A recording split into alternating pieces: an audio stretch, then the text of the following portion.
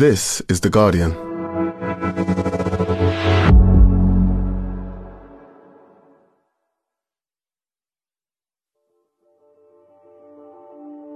As listeners to a science podcast, you're forgiven if you missed the start of the Rugby League World Cup on Saturday. It's set to be the biggest and most inclusive Rugby League World Cup in history, with the men's, women's and wheelchair World Cups all coming together and being played under one tournament. There's sure to be lots of drama, plenty of tries, and unfortunately, due to the nature of the sport, lots of head impacts and potentially concussions. It's something that a number of former players in rugby league and other contact sports are claiming has led them to develop chronic traumatic encephalopathy, or CTE. I'm having a conversation with people and halfway it just completely goes and I'm just get lost and just, the mood swings as well, like massively ups and downs. Steve's only 42 with 4 young kids, and he's already experiencing symptoms of dementia from repeated blows to the head playing rugby. This hasn't been the view shared by an influential panel of experts, the Concussion in Sport group. According to the group's most recent consensus statement, it's still not possible to say there is a cause and effect relationship between CTE and concussion. The group's evidence has informed sports policy for years. But now, one of their lead authors and a world-renowned expert in concussion, Dr. Paul McCrory, has had several of his papers retracted from a journal he used to edit. Sporting bodies are now facing a reckoning over concussion and their advice to players. So, what next? I'm The Guardian science editor Ian Sample, and this is Science Weekly.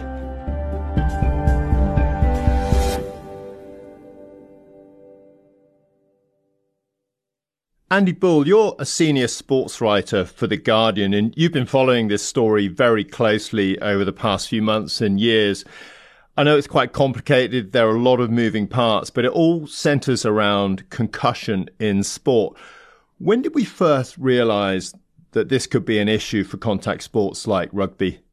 Yeah, well, if you think about boxing, the dangers of blows to the head in boxing have been apparent for a really long time. So you go back to about the 1920s and you start hearing people talking about ideas like being punch drunk. In the 1930s, that gets identified as a disease called dementia pugilistica, so it gets a formal name for the first time.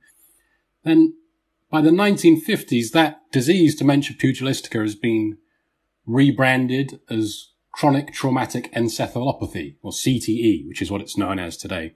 The key year in the modern history of this is actually 2002, when a forensic pathologist called Bennett Amalu, who you may know, they made a movie called Concussion, and Bennett Amalu was played by Will Smith. He finds this disease, CTE, in the brain of a former NFL player called Mike Webster. And that's the first modern evidence we have of CTE in the brain of a deceased former contact sport player. And just give us a sense of how CTE affects people.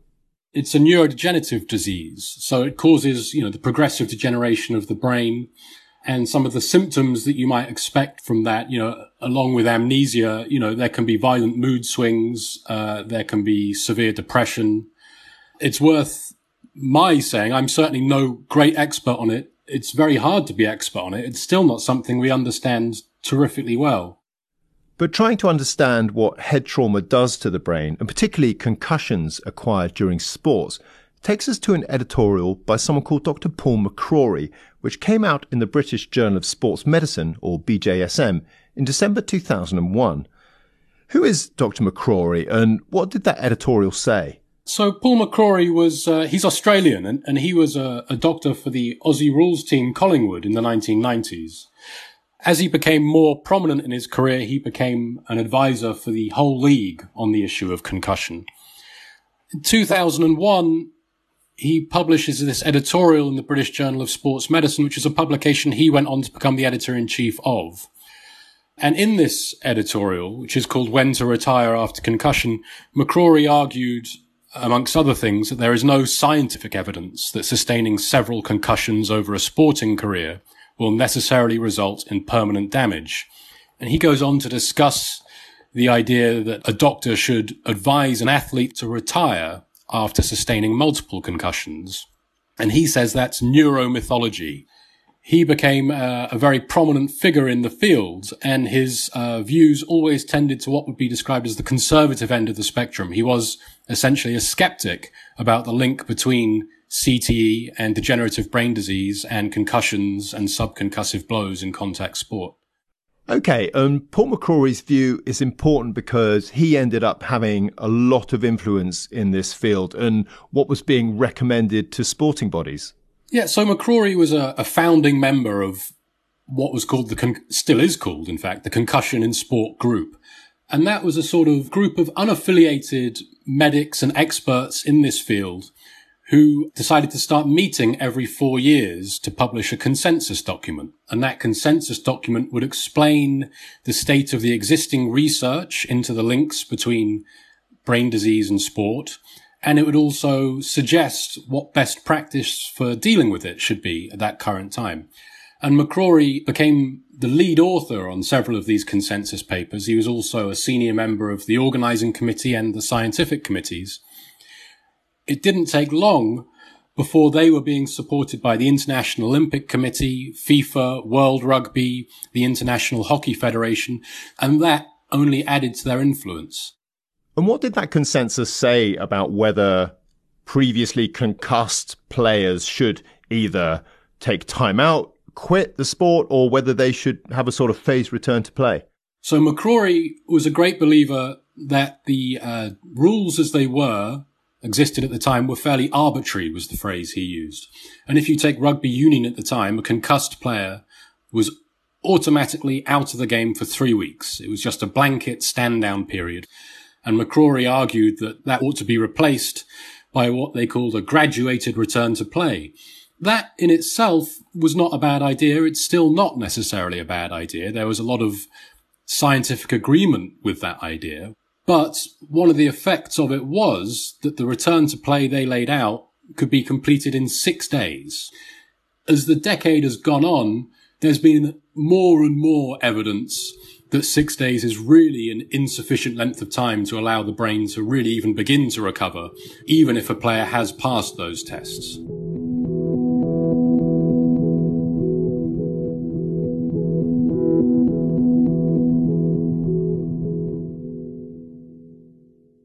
So this internationally renowned concussion expert, Paul McCrory, and the consensus group he was part of, along with other researchers, doctors and scientists, are putting out these reports that remain hugely influential and are seen as somewhat of a gold standard.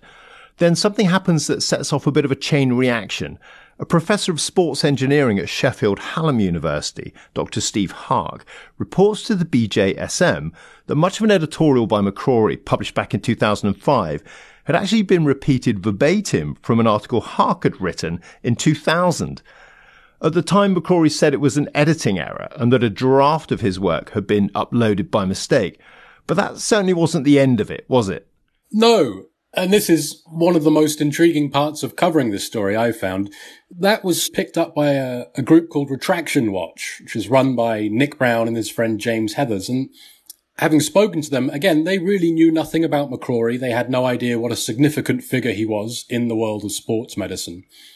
But they like to investigate cases of alleged academic malpractice. And they started digging into McCrory's back catalogue. And they found more and more incidences of plagiarism in his work. This culminated last week when the BJSM announced they were retracting 9 of his articles and adding an expression of concern to another 74 that he'd written over the years he was working with them. Trust in this man's work is broken at this point, so the undermining effect is huge. The British Journal of Sports Medicine and its publisher BMJ said in a statement last week when those 9 retractions were announced, some of them related to concussion, they said their trust in McCrory's work was broken, as you say. They had verified allegations of plagiarism for 5 articles authored by McCrory. I think 3 more articles contained duplicate or redundant publication, which means they were just publishing the same material as before. And in the 9th retracted article, the one we discussed earlier from December 2001, the BJSM editors said, McCrory inaccurately quotes and misrepresents the position of Dr. Augustus Thorndike, which they say distorts Thorndike's recommendations for managing ongoing participation in contact sport after discussion. But throughout all of this, McCrory has remained notably quiet. And despite our colleagues in Australia contacting him numerous times for comment regarding the plagiarism allegations and his clinical research and other related subjects, they've received no response. What do you think happens next for McCrory? That's an interesting question. I mean, he's resigned already from the Concussion in Sports group. It's not the only problem he's facing. Separately in March, Guardian Australia revealed that in May 2018, McCrory had provided an enforceable undertaking to the Medical Board of Australia that he would not perform neurodiagnostic procedures. We're waiting to hear from him. It would be fascinating to know what he has to say. The first area we're going to see a change come about here is the Concussion in Sport group. They're due to meet at the end of this month, actually, at the end of October, to publish a new consensus. And in fact, the most recent consensus still said a cause and effect relationship has not yet been demonstrated between CTE and sports-related concussions or exposure to contact sports. It's going to be fascinating to see whether they've revised that or scrap it altogether. Beyond that, there's a legal action which has been launched between a large group of former rugby players and the authorities who run the game. The players and their representatives will argue that it was a mistake for the authorities to change from a 3-week stand down to a 6-day stand down. So the fact that one of the key architects of that change has now been discredited so emphatically is going to be a key factor in that court case, I imagine.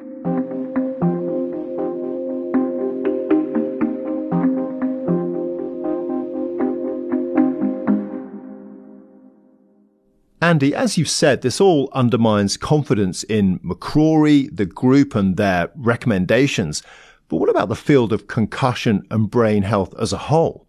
I think what we're really going to have to expect to see, and almost there'll be people demanding to see this, is much more thought about who we are listening to and who is shaping this research. So the consensus document, there's a lot of good policy in that. A lot of very reputable scientists agreed with some of the consensus document. But what we would like to see now, I think, or what campaigners would like to see now, is really more of a patient-driven approach. So seeing some of the people who are suffering from these issues and living with these issues, the affected players, the affected families, becoming more involved and making it less about scientists in rooms making decisions behind closed doors and more about gathering testimony and expertise from right across the spectrum of people who are involved and affected by these issues. Andy, huge thanks for coming on and walking us through all of this. Sounds like it's not all over yet. No, I suspect we'll be writing about it in The Guardian for a good few more years yet. Thanks again to Andy Bull. You can find his coverage of the story at theguardian.com. And Grace Dent is back with a fourth helping of the Comfort Eating podcast. This time, her guests include Graham Norton, Mallory Blackman and Dorno Porter, chatting about the foods they go to for a bit of comfort. The first episode is out now, so search for Comfort Eating wherever you get your podcasts and hit subscribe. That's it from us today. The producer was Madeline Finley, the sound designer was Rudy Zagadlo, and the executive producer was Max Sanderson. We'll be back on Thursday. See you then.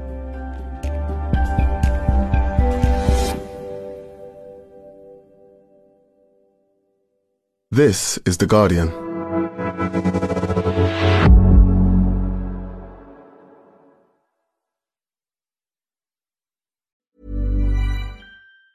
Möchten Sie sich jede Woche an spannenden Diskussionen zu Technologiethemen beteiligen, Branchenexperten folgen und Zugriff auf kostenlose Online-Kurse zu neuesten Innovationen erhalten? Dann haben wir Sie gesucht und gefunden. Werden Sie noch heute Mitglied der Element 14 Community, der größten Entwickler-Community. Besuchen Sie community.element14.com.